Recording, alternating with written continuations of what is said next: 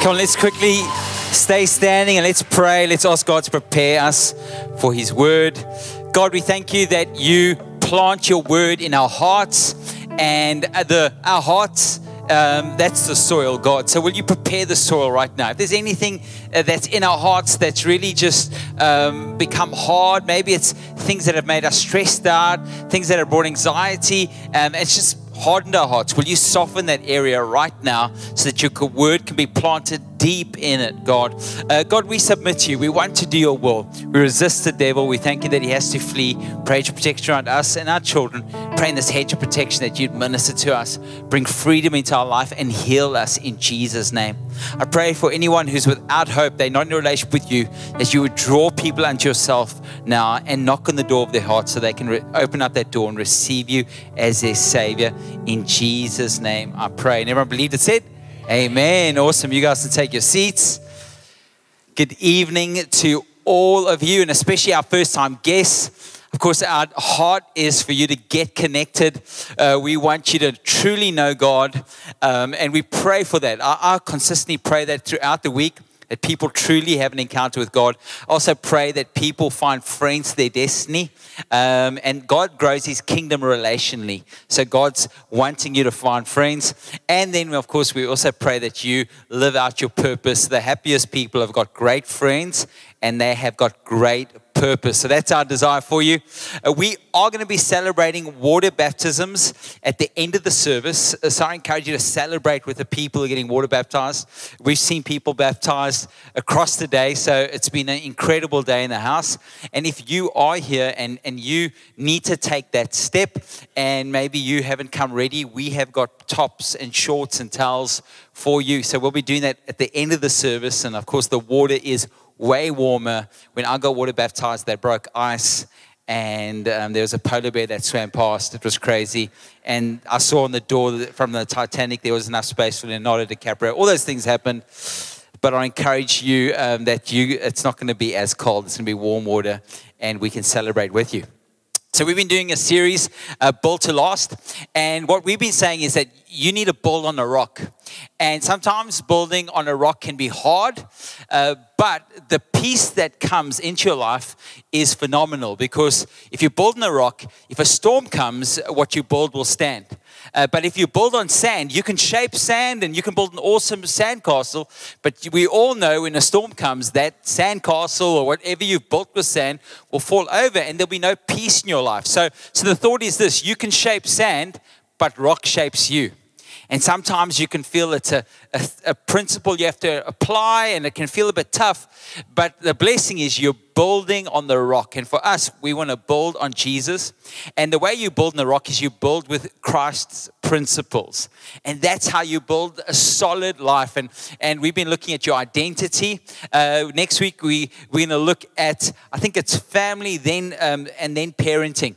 And so you are a young person, you're going, well, what's that got to do with me? Well, we want to, of course, equip you to get ready to build your marriage, to actually grow in a healthy way so that you can meet your partner and be ready for your marriage.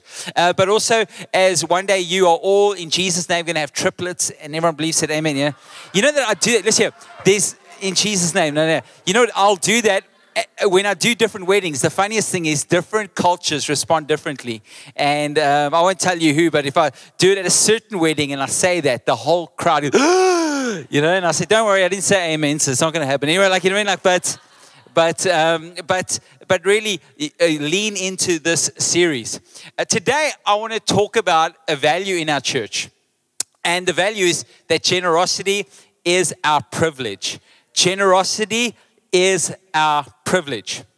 The reason this is such an important principle to build with is because 2 Timothy 3 verse 1, and I'm going to have the scripture up, I mentioned in the morning, but it says this, that this will be the mark of the end times, the terrible last days. People will be lovers of themselves, lovers of money, boastful, proud, abusive, disobedient to their parents, ungrateful, unholy, without love, unforgiving, slanderous, without self-control, brutal, not lovers of good, treacherous, rash, conceited, lovers of pleasure rather than lovers of God, having a form of godliness but denying its power. And of course, Scripture says have nothing to do with such people. But the key thing is it says the end times people will be lovers of themselves and lovers of money. So clearly in the end times, generosity will not be a principle that people apply. Of course, if you want to break out of selfishness, if you want to break out of materialism and stay strong, even in the end times, generosity is going to be key. It's like you're living this life with a closed fist and this world saying you need to get what you can because you might never have enough and bad times might be coming. So you better look out for numero uno. And the way to overcome that spirit is, of course, trusting in God and being generous, just like God was when he sent his one and only son. And generosity is really at living an open-handed life. And the best way to worship God is with your hands open. And because not only are we declaring that he's all powerful, but God, we also live and understand that God has blessed us to be a blessing. But when your hand's closed, God can't put into your hand. And of course, clearly, he can't use you to bless others. So that's one of the key ways for us to break out of what's going to happen in the end times. So we do believe at our church that generosity is our privilege, and we believe this wholeheartedly.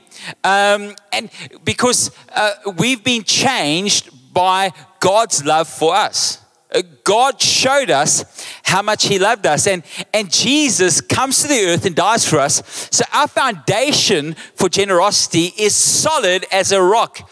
It's found in Jesus. Jesus is our example. He gave his entire life. He lived 33 years on earth. He fulfilled his mission. He dies on the cross. He pays the price for our sin. God raises him from the grave, and he's now at the right hand of the Father, interceding for us. He's continuously, it's like we are the apple of his eye.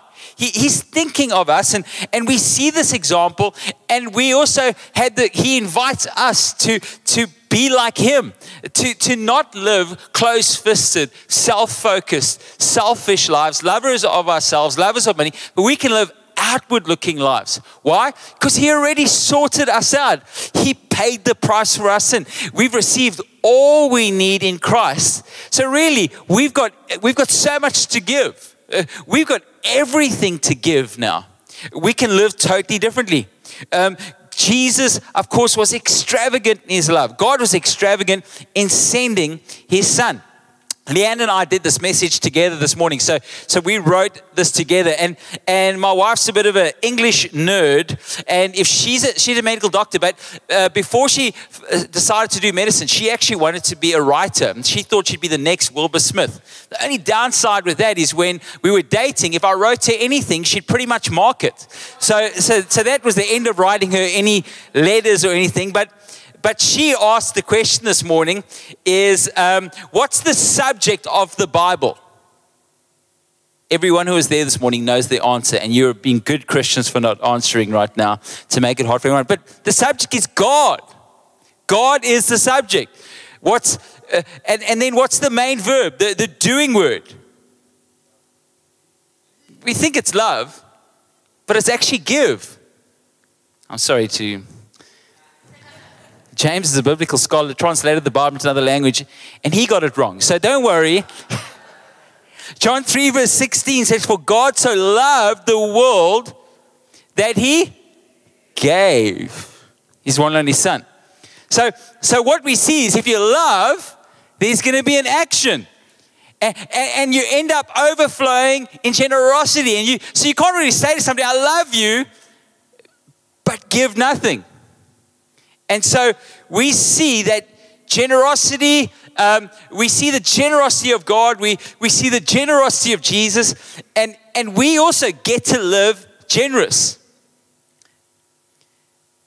Of course, you can also get into a place where you're not generous, that you do become a lover of yourself. You do get caught up in the trap of the end times because you feel like nobody's looking out for you. You can totally forget that God was always looking out for you. Before the foundation of the earth, Christ was slain. Before the problem, the solution. And you can live in a very obligated place. You can go, I better go to church, I have to go, I better give, and I better serve. It's just the right thing to do. And I grew up in an obligated environment. A lot of you guys would know I went to a church that I didn't want to go to. The only prayer I prayed was, please God, let my parents forget that I'm here in my bed and let me sleep on Sunday. Because I didn't want to go to church. We had to put our suit on. Before you're 16, you had to just wear your suit and your shirt. Once you were 16, you can get your jacket, you get confirmed. And I didn't want to go because they made me do Sunday school after church. And we all knew that the adults had more sin than the kids. Why were we doing double church? They could have made them do double church and us go home early. But anyway, I went there. But you know what? Even in the obligation, I learned some things that become my greatest opportunity. You know, the more I look back, even the foundation my parents set for me was such a blessing. They prayed for me. They showed their commitment. They were in the house. And one of the things I never forget is my dad putting his tithe in an envelope. I actually used to see him take his tithe. That church, he used to put in a box in the front. So when I got to this church and I got saved and I heard about tithes and offerings, I was like, I'm going to do that. Well, how? Because I saw my dad do it. Side note, parents, the easiest way to teach your child to honor God is for you to honor God in front of them. If they have to learn how to honor God later through somebody else, they normally will find it harder. And so even in the obligation that I thought, I had to go, I actually had so much opportunity and I learned so much. So I'm really grateful. I'm grateful that even though it felt a bit hard, there were so many good things that came out of it. Leanne's told you guys a story that she learned to play the piano. And she didn't like it in the front end of primary school. But in high school, she felt obligated in primary school. In high school was the biggest blessing. She joined the worship team. She played youth camps and she totally loved it. And she thought, I'm so glad I pushed through. It's hard, but there was so much blessing. And sometimes that's how it is with some principles. Once you see, it's good. There's so much more to it. It might be hard in the front end, but there is so much opportunity. So I want to encourage you not to miss out. And once you see the generosity of God and you get healthy and you see the principles are healthy, you'll start to just see opportunity and you won't see obligation anymore. I think people who see the generosity of God and actually become generous, they just see opportunity everywhere. They can't help it. They see opportunity there. They see opportunity there. They see opportunity there. And that's the spirit that we want to stir up in the church. Come on, how hard was COVID? They changed our schedule. We had to sit at home. I remember even climbing on the roof of my house. Just looking out. Like, when are we going to get out of here? It was crazy. You might be able to go to the shop, but really it was tough, and we never knew when we'd get out of it. Next thing you know, they let us run for an hour or two outside, or you couldn't run in a group, and then the guys were fighting. Some guys had masks, somebody else did, and then they run past you. They're like, put your mask on, bro. As a fighting. They were pretty fit to speak and run at the same time. Anyway, but because that is a sign of fitness. But anyway, getting sidetracked. But we would have seen it as a massive robbing. Come on, didn't you see it? Like so much was taken from us. But on team, or what we did in our Zoom, we kept going, there's opportunity. The laws might have changed, but the law of God hasn't changed. Whatever you sow, you'll reap. There's opportunity. And then they told us, in the future, when we come out, there'll be limited gatherings, maybe 50. Started dreaming, this could be the perfect time to plant locations. Because previously, if there were 50 people in church, you'd be pretty sad. But now we would be celebrating there's 50 people. This is the time to plant churches. And people who see the generosity of God always see opportunity everywhere they go. I don't know if you see it like that. But if you see the generosity of God and you catch that not only was he generous to you, that you're also called to be generous, you'll start to live in that space that the generous live in. The generous understand it's better to give than to Come on, have you ever done that? Have you ever bought a gift for somebody you love and you can't wait to give it? Anyone? Listen, my wife ended up, when we were dating, she bought me this jersey, and she came to the flat I was in, and myself and my flatmate were watching some sports, and she actually went into my room, put it in the cupboard, and then once she went home, she messaged me, said, hey, go look in your cupboard. And I opened it. I loved the jersey, but for her, it was even a bit, she was so chuffed to give it to me. She knew I liked it, and it was this guest jersey. I really thought it was trendy then. If I wore it now, I'm sure it'd be untrendy. But anyway, she was blessed. Once you see God's generosity, you actually start to devise generous things. The scripture says the generous devise generous things, and on generosity they stand. We were going. My daughter was doing trials. And at the trials, I'd watch girls and I'd go, that girl's so talented. And I'd look at their shoes. The shoes weren't great. My first thought was, imagine we bought her a pair of shoes. She's so gifted. And then I jump in the car. I said, did you see that girl? She was playing this position. Yeah. And the Andrew go, yeah, do you see her shoes? I said, I was thinking we should buy shoes. I was thinking the same thing. Awesome, let's buy shoes. Then we ran into about 3 different girls who were really talented and they didn't have netball shoes. And it was so cool. Right throughout the trials and at the tournament, we just brought shoes. But somebody might have thought, oh, check these couples out. We didn't do it publicly. We just gave it to the coach or the manager. We just did it. But some people might have thought that we had an agenda behind it. But the crazy thing is, we thought of it in the car way before anyone else even knew. It was just, we saw it. We said, wow, imagine sowing that into that girl's life. But that's what generous people do. They devise generous things. And by generosity, they stand. They rise above the rest. You could be living in the midst of jealousy, of selfishness, of being a lover of yourself, but you can rise up above the rest by your generosity. By generosity, you will stand. So many people are falling in a selfish world, but they're generous. It's like they're rising above the rest. There might be an erosion around you of the soil, but the rock stays. And maybe it's just because you keep staying in a solid place and everyone else is falling away. But that's what happens to the generous. They just keep standing. They stay strong. And you and I need to be people who get generosity, understand it, and live by it. Generous people devise generous things. I remember walking home. I mentioned the story. I was at the back. Paul Mancola said to me, you're not doing everything you should be doing. He was my youth and young adults pastor then.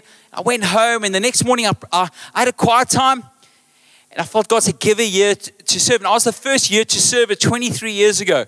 And I remember I knew it, and I spoke to Paul, and he was like, I was thinking the same thing. And then I got my finance in order, and I already decided this is I'm going to do this with no strings attached. Whatever they ask me to do, I'll do it. And I didn't know what they were going to ask me to do, but I already knew whatever. And I got there and they said, we don't have an office for you. I said, I'll make an office. I used to put one together, every day in a corner. I just did it. I remember I used to just come up with stuff. I could go to the high school and walk teenagers home and connect with them. And the guys used to walk home and just connect with people, do whatever it would take. I remember I would eat at home and then go out with friends because they want to go to the restaurants. And then I would just, at the restaurant, of course, I have already eaten, I'd order water. I could see the waiter or waitress's face just drop. Like, you're going to have water. But I had 10 Rand in my pocket, and I was going to give them a tip because I wasn't going to go there, waste their time, and then I've got to give them a tip. So at the end of it, when I ordered water and gave a tip, they were pretty chuffed. But it totally changed my life. It actually was the best year I ever had. A year where I just said, I'm going to just be generous. I'm going to find a way to overflow. You've never lived if you haven't lived a life where you give with no strings attached. I promise you've never lived. You've never lived till you start to live devising generous things, seeing people who you can bless and give to. It will blow your mind. It will change your life. And so I remember my now brother-in-law was in a group of young guys, and we started a youth, and we started small and we grew, and then we decided to do a service next door for teens. And I wanted them to experience what I've experienced.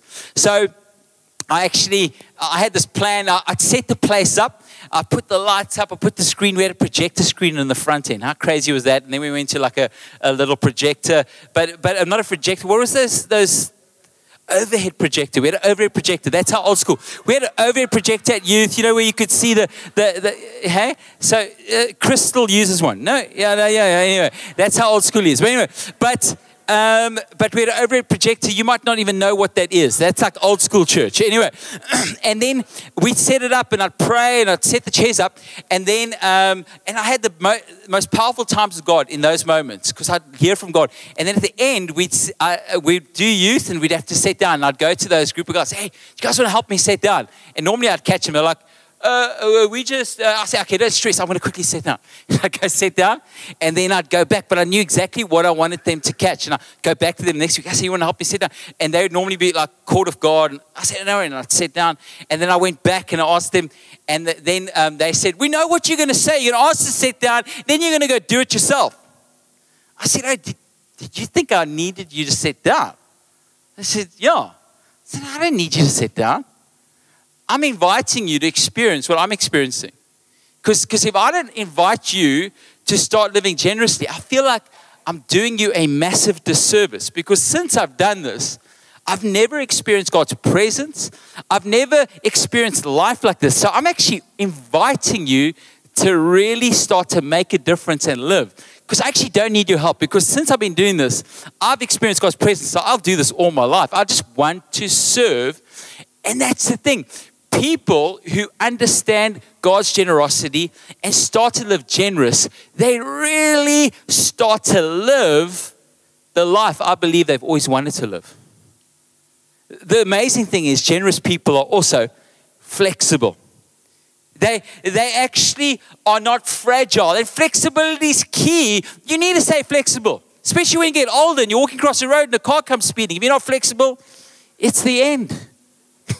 You need to run out that car. Flexibility is key. You need to stay flexible all your life. How much more spiritually? Because you might be flexible physically, but if your heart is hard and you're bitter and upset, that's going to crush you even more. That will take life out of your bones. You and I need to see that Jesus gave us everything, and we don't own, nobody owes us anything. Jesus has paid the price for our sin. We are blessed. We are not victims. We are blessed, and we are blessed to be a blessing. You and I are called to be generous, and we need to be building on that. Why is this so important? Well, it's so important because the first role for mankind, and we do this in our financial freedom series, we teach us the first thing you and I were given, the role we were given is stewardship. You and I were called, and Adam and Eve were given, take care of the animals and the land. Before sin, that was the first task that people were given. And I need to let you know that hasn't changed. That's still the number one task God has for you. Role is stewardship. If you're going to be a good steward, the key way to do it is to find out what the owner wants. And everyone's actually a steward, because Scripture says the earth and everything in it belongs to the Lord. Everything we have comes from God. Your time, your talent, and your treasure comes from God. God gives you the ability to produce wealth, and God wants you to actually be a steward of that. So the best stewards, and Ephesians 5:10 says, would find out what pleases the Lord. The best stewards would find out what pleases the owner. And we see that stewardship is important in the parable of the talents. Because the parable of talents, the owner gives out talents, and he comes back later to see what they've done with it. And 2 have brought increase, and the one he's under a rock. He didn't lose it. And God says, you wicked servant. And the other ones, he says, you're good, you're well done. And he gives them more. And we see, and it says, this is what the kingdom of heaven is like. This is what the kingdom is like. Sorry. So we see that the kingdom of God is connected to stewardship. Of course, you and I are supposed to steward our time, our talent, and our treasure. We're supposed to be stewards of it, and we're supposed to be using it. And once you actually see that it all belongs to Him and that He's been so generous to you, you will see there's so much opportunity to make a difference for the king, the owner. See, the key thing to find out about the owner is what's the most valuable thing to the owner? Well, the way you get to what's most valuable is to see what he paid the highest price for.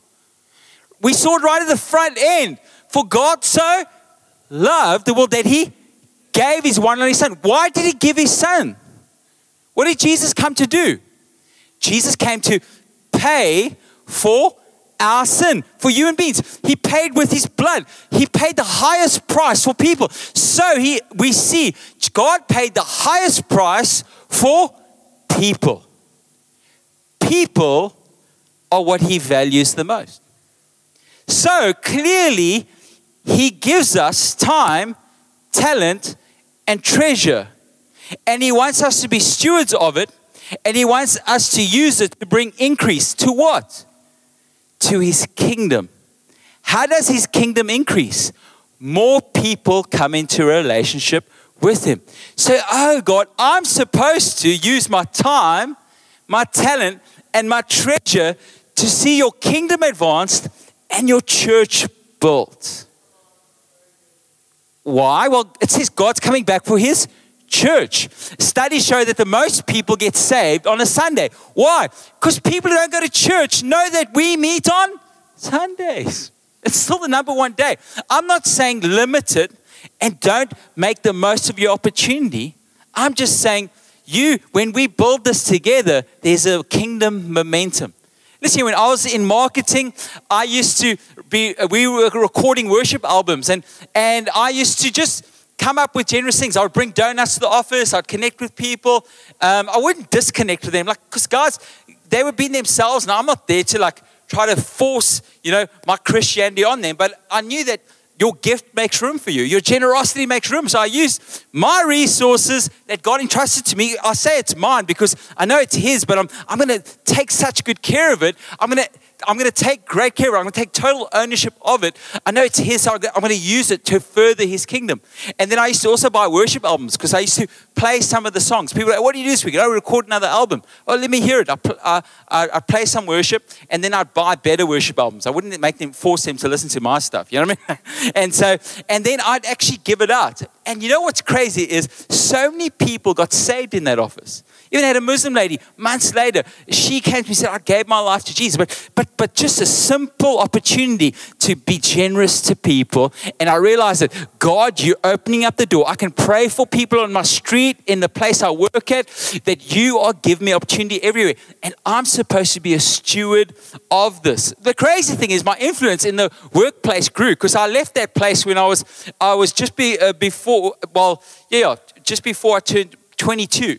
And I'd have my boss come. It was so funny because they were doing some dodgy deals. Anyway, and they would call me in. Hey, can I chat to you quickly? Yeah. Close the door. We were doing this. And what do you think God would think of that? They actually would. I'd say this. I don't think God would be happy with that. Oh, okay. I'm just asking for a friend. Okay. You know what I mean? You know what I mean? Actually, it's just my friend's business. Yeah.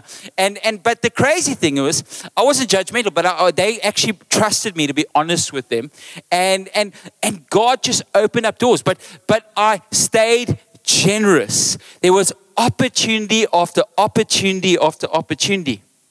What keeps us from being stewards? Fear. Greed. Why? Because fear says to you, you're never going to have enough. You better hoard all you can. Greed says, you better get more for yourself. Then fear says in the back end of greed, bad times are coming. You better look out for numero uno because nobody's going to look out for you. Fear says that this economy and this government's going to take you out. But then God says, I will never leave you nor forsake you. I'll supply all you need. All that I need is supplied in Christ Jesus. God promises to be with us. He's faithful.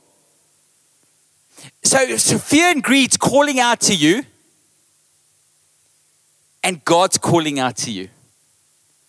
And whoever you respond to is really what you have faith in. Without realizing it, you might have faith in the lie that fear tells you. Or you might have faith in what greed's saying. Or you have faith in what God's saying. And you start to use your resources to build His kingdom. See, God runs this incredible benevolence fund, and He's looking for who He can trust to actually further His kingdom. And say, I give James money and I give Dieter money. And James is a diligent person with money, and he uses it to further the kingdom, and he even takes care of Dieter. Dieter loses his money and he doesn't know where it is, and he looks out for numero uno. If I have more money and I say, okay, I'm going to send James and Dieter on a trip, who do you think I'm going to give the money to next? James, because I know then Dieter will also be taken care of. And God's looking out at all of us, who is going to be faithful with what He's given them to further His kingdom and to look out for others. But if you and I get caught up in the lie, guess what happens? You start to believe that money is your master. And Matthew 6 verse 24 says, no one can serve two masters. You either will hate the one and love the other, or else you'll be loyal to the one, despise the other. So we see the only spiritual battle we see there is between God and money. So we realize that money is spiritual. You've got time, it's the most valuable thing you have. You can't get any more back. You've got talent, but money can pull you away. There's over 200 verses in the Bible around faith. There's over 200 verses in the Bible around relationships. And there's 2,300 verses in the Bible that are dedicated to the topic of finances. Why? Because wherever your treasure is, there your heart will be also. It doesn't say wherever your heart is, your treasure will be. Wherever your treasure is. So money has this pull on you. Money's not bad, but Scripture says the love of money is. Money that's surrendered to God has got the spirit of multiplication. It can be used to further the kingdom. But money that's not surrendered to God actually has the spirit of mammon on it. What's the spirit of mammon? It's the trust in riches. And when we trust in wealth, the lie of riches, we become lovers of ourselves, lovers of money, the spirit of mammon ends up resting on our finances. How do you break the spirit of mammon? You trust in God. How do you break the lie of fear? You trust in God. How do you break the spirit of greed? You trust in God. You say, God, you are good. You provided for all that I need. Never will you leave me nor forsake me. I honor you. I said it last week that honor is the gravity in the kingdom of God. It creates stability, especially how much more when you honor God. There's a stability. I mentioned to you guys, by God's grace, I honored my parents. I would go out, my friends would be doing weird stuff, drugs and whatever, and I wouldn't touch it. And my main thought was, if my parents were here, they'd be so disappointed. It's like honor was like gravity to me. It kept me solid. How much more when I honor God is there a stability and a strength and a cement in my feet. By generosity, I stand. By honor, I stand. No matter, people might be falling alongside me, but I stand as I honor God. But as I honor God, even as I acknowledge that all comes from Him, I break the spirit of mammon. And how do you do it? Well, tithe the principle. You acknowledge that everything comes from Him, and God actually commands us to honor Him with the tithe. People say, well, is that even New Testament? Well, before the law, we see the first tithe. We see the tithe implemented in the law. And then Malachi 3 verse 10, God actually says, you've been robbing me. And they say, how have you been robbing me? He says, with the tithe. What do we see there? He says, the tithe is mine. What do we learn about the tithe? It's the principle of the first. It's not the last. It's not a tenth over there. It's the first tenth. God actually says there's a portion of your finances that's mine and it's holy. And the reason I ask for it first, because it redeems the rest. It actually ends up redeeming the rest. And so then He says, if you bring your tithe into the storehouse, He says, I'll rebuke the devourer. How do you rebuke that spirit of mammon? You can't do it. God says, I'll do it. That's why whenever I have months and things, I just stand up. I say, God, I thank you that I'm in unity with you. You're rebuking the devourer. I'm doing it in Jesus' name with you. Thank you so much for your faithfulness. And it says he not only rebukes the devourer from your finances, he says he rebukes the devourer from the vine. It's like he not only rebukes it from the income, the increase, he rebukes it from the vine that's going to produce more. There's a blessing on my now and on my future. In Jesus' name, he breaks the spirit of mammon. Of course, it's going to take faith, but here's the thing. God's not going to call you to anything that doesn't require faith, because the Bible says faith pleases God. He's not going to call you to something that doesn't require faith. Because here's the thing, you can't switch your faith off. And if you're not actually putting your faith in God, you will put your faith in the economy, you'll put your faith in money, you'll put your faith in your own schedule, you'll put your faith in your own plans. But many are man's plans and it leads to nothing. Some of man's plans even lead to death. But we put our faith in God, who's provided everything, who owns everything. The cattle on the cattle on the hills, he owns all. And we acknowledge that. We put our faith in him. And we say, God, I'd rather have 90% blessed by you than 100% cursed with the spirit of mammon on it. I'm going to put you first. So practically, how do we do it? I want to encourage you to start somewhere. We had a lady come to us years ago. She was a single mom. She had 2 boys in high school. And she said, I really want to tithe. She came to the A&I in the front. We said, well, do you have the faith to do 1%? She said, yes. I said, why don't you check? Because God says, test me in this. See if I'll not open up the windows of heaven. She says, my other son's going to study and I'm believing to pay for their studies and I'm trying to save and I just can't do it. And we said to her, people who don't tithe say they can never afford to tithe. I said, the crazy thing is people who do tithe say they can never afford not to tithe. And I said, why don't you? I know that's your desire. So we prayed with her, we released you, won't try 1%. And we said to her, why don't you try to grow? It might take 10 months or longer, but why don't you have the step? See what God does. Because God says, test me. She did it. The next month, she could jump even further. Within the next 3 months, she got a full bursary for her son's studies. And she said to her, look what God's done.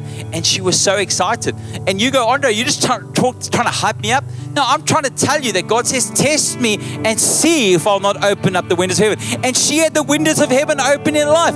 And she was able to live a life where she honored God. She was a single mom. And I want to invite you, listen, we were at AOG talk and they were saying, why don't you invite people to a 10-month challenge? If you have a desire to honor God with your finances, why don't you take the 10-month challenge? Start with 1% and try to get to 10. See what God does. See God move miraculously in your life. Why would you be fighting, trying to build your own life? Even scripture says you put your money in your pockets, but there's holes in your pockets. Because you get there, where's it all gone? But with God, he says he rebukes the devourer. Not only from the finances, but from the vine that's about to produce more. So you and I have got an awesome king. He owns everything. He says you and I get to be stewards of it. One day we're going to stand before God. Hopefully we're going to get, well done, good and faithful servant. You have been entrusted with much and you use it for my glory. You moved my kingdom forward. Many people will be saved. You made the most of your opportunity. You saw it as you drove in the street. You walked around. There was opportunity everywhere. And you used your time, your talent, and your treasure. The crazy thing is, since I've been tithing, since I've been serving, my life has never worked out. There were times when it wasn't working out.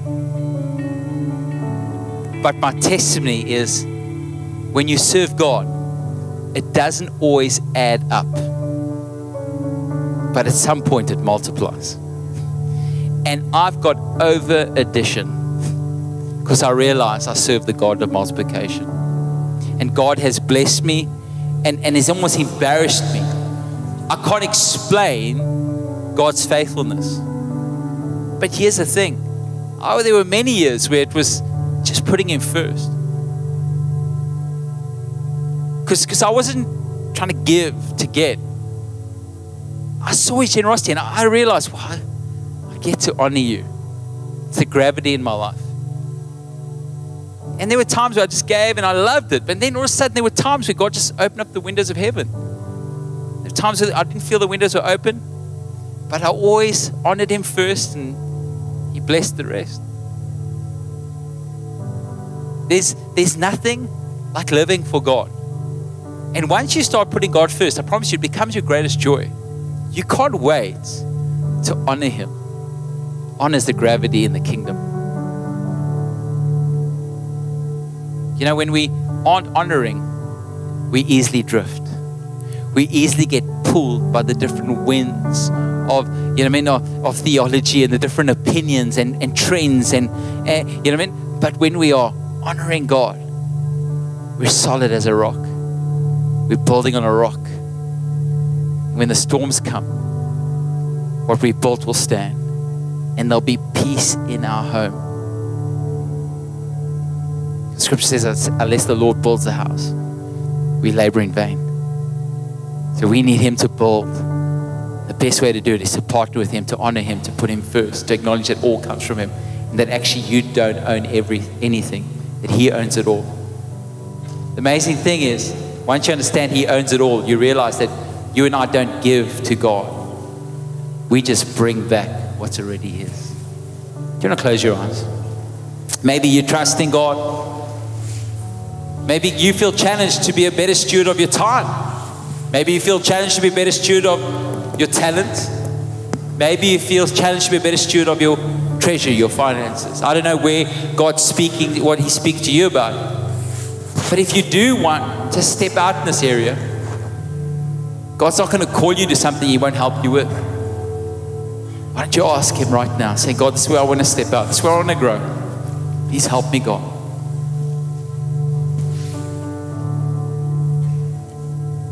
The last thing I want to do is pray for anyone who needs to receive Jesus as their Savior. Scripture says, as we confess we're sinners, he's faithful and just to forgive us of our sins. As we confess that he is the Son of God, and that God raised him from the dead, that we'll be saved. Scripture says those who call on the name of the Lord will be saved. Maybe that's what you need to do tonight. Call in his name. Ask him to forgive you of your sins. If that's you, or maybe you need to come back to God. Ask him to be the Lord of your life. You know that you asked him to save you, but he's not the leader of your life. You need to ask him to be the Lord and leader of your life. If that's you and you say, include me in that prayer, just give me a wave quickly. So that's me, Andre. I need to come back to God. I need to ask him to save me. I need to ask him to forgive me. God bless you. Anyone else? God bless you. God bless you. Anyone else? Just say, that's me. Include me in that prayer. Awesome. God bless you. Let's pray together. Jesus, I confess that I'm a sinner. Thank you that you're faithful and just to forgive me of my sins. I confess that you are the Son of God. I believe in my heart that God raised you from the dead. Because of this confession and this belief, the Bible says that I'm saved, that I'm changed, and I'll never be the same. Thank you for being the Lord of my life. Amen. Come on, let's give Jesus thanks and praise. Can I ask everyone just to look at CJ? That door's not that heavy. He's actually just flexing. But if CJ's opened a door, we got men and women prayer counselors. If you prayed that prayer, your next step, we want to encourage you to actually tell somebody. You don't have to go there by yourself. Go there with a friend or family member. But we always encourage people to tell somebody and let them pray with you. We can help you take your next step. We've got view groups that are there for people who've received Jesus and want to get their foundation solid, learn more about their walk with God. So I want to encourage you to go there. If you need any prayer, you can go there. If you are getting water baptized, you can, ladies, go to the ladies' toilets, gents to the gents. If you want to get water baptized and you weren't ready, but you want to confess publicly what happened privately, you can of course make your way there as well. We got clothes for you. But water baptism is really the wedding ring of Christianity. This ring tells you I'm married to Leanne, but what our covenant in our hearts before God and witnesses, that's how we got married, and then we put this ring on to declare publicly what happened in our hearts. Water baptism declares that you've received Jesus, your Savior, and you're going public with your faith. Scripture says as we acknowledge Christ publicly, He acknowledges us before our Father in heaven. It's a powerful thing to go public with your faith, and God honors it. And just like we can't bury you in sand, we can't bury you in the waters of baptism, and we can bring you up and can declare the old is gone, but the new has come. We're going to be out there celebrating. If you need prayer, you can go there. I encourage you to stand up. I think that's it. God bless you guys. Cool.